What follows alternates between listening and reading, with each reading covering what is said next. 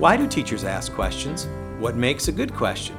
Can asking questions help students learn content while at the same time help teachers cultivate a culture of respect, order, and a genuine desire to learn? Oh, those are all good questions. And on this episode of Leading in Truth, we'll discuss the answers to these questions and many more. Here in Studio 214, Leading in Truth, is Mr. John Dumar, North's resident physics teacher and former Archer of the Year. Now, Mr. Dumar, I'm not sure everyone knows your extensive archery background. So before we talk about questions, fill us in a little bit about that. What experiences, the titles that you've held. Are you some kind of like modern day Apollo, or what are you? No. Let's see. Well, I started archery in 1995 with my kids. And then I exploded into target archery. And 2016, I was ranked second in the U.S. in my age group, and made the U.S. archery team in 2017.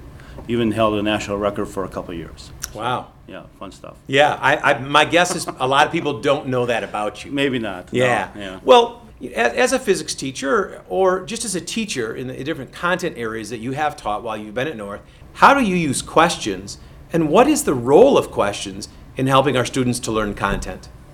Before I start asking questions, Right. they have to have some knowledge. So before we start a section, I'll have them read it.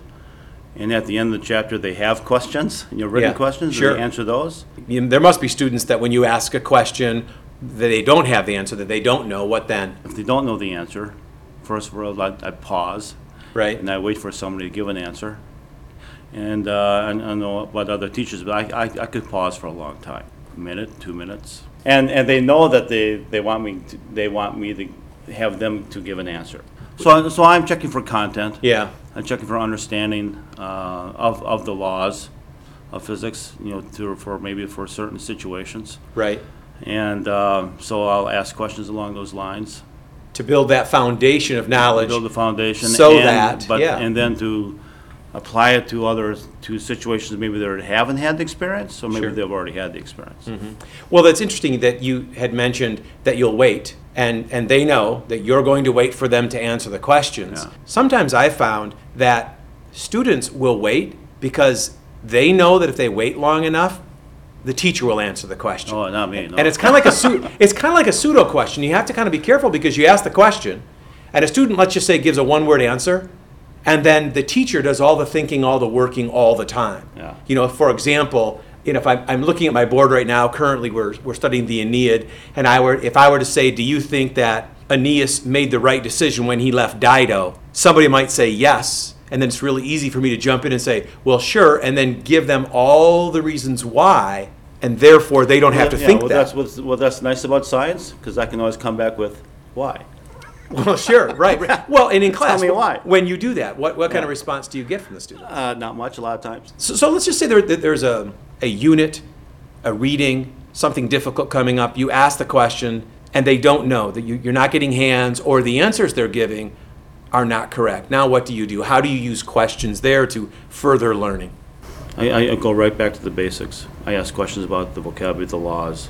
Go back to the basics. It's almost like with any kind of sport. Mm-hmm. Right. You go back to the fundamentals. Absolutely. So for science, you go back to the fundamental laws and start there again. My goal is to be able to have them ask questions. A smart kid, it was AP Calculus. He asked a question, and it took about 30 seconds to ask the question. That's exactly what I want. Right. Why is that? Because he already had the foundation. He already had the basics, and he wanted more than what was normally what we're teaching about. He wanted more. So he asked a very well phrased question. So when you hear that question from a student, can you do number 53?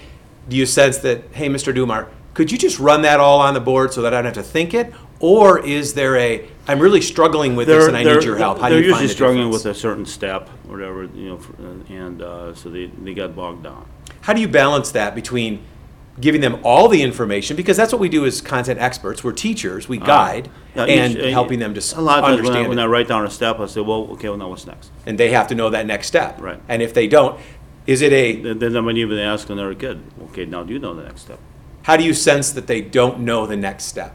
Long pause. Faces? Because- Looking down, are they looking at you, or are they trying to avoid your eye Well, contact? in my classes, they usually say something, laugh or whatever, and then I know. Okay, that they don't. Yeah, and then I'll back up and say, well, here's why, what the next step is. Yeah. Not necessarily just do the step, but then I gotta back up, okay, now here's what you're missing. Do you think that you ask questions or you use questions differently today than you did when you first rolled out of college? I think when I first rolled out of college, I was doing more lecturing and then trying to get through the material, and then not as so much questions, more lecture, write stuff on the board. So they write it down, they have it like, so they know what I know. Sure. Kind of thing. And then, now I do a lot more questioning. And of course, I wanted them to come in with some knowledge, Yes. as opposed to no knowledge, which is what I find these years, they have fewer experiences for physics than what they used to have. Probably because of video games, or something like that. They're just not outside doing the things that normal kids did in the past. I think that also relates to classroom management as well, where we have to be careful in how we ask questions. If we only ask open-ended questions, and what I mean by that is you just ask the entire class a question.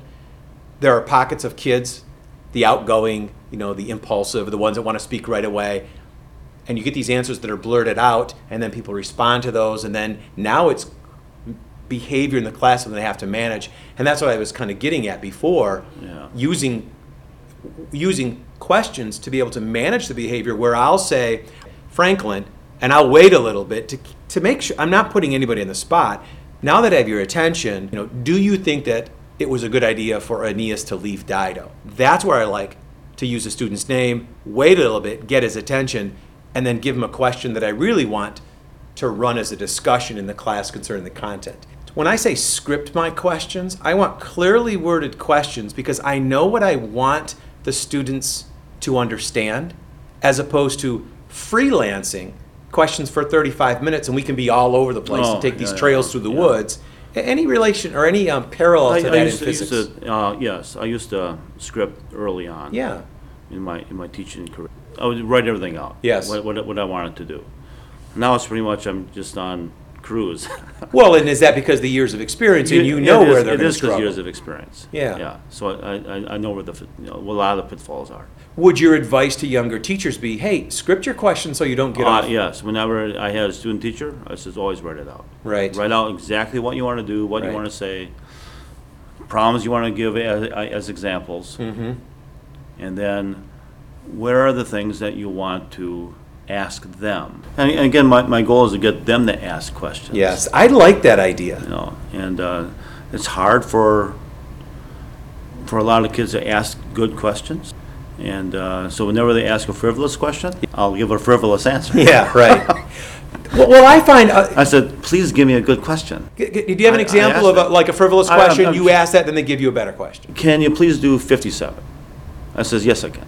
Now, do they pick that up, or do you have to drive that? They always pick that up Got it. because it's one of my favorite responses. Yes, yeah. So they laugh. So your former students who are listening to this know it. What is it about this problem that you don't understand? See, no, and then I wait.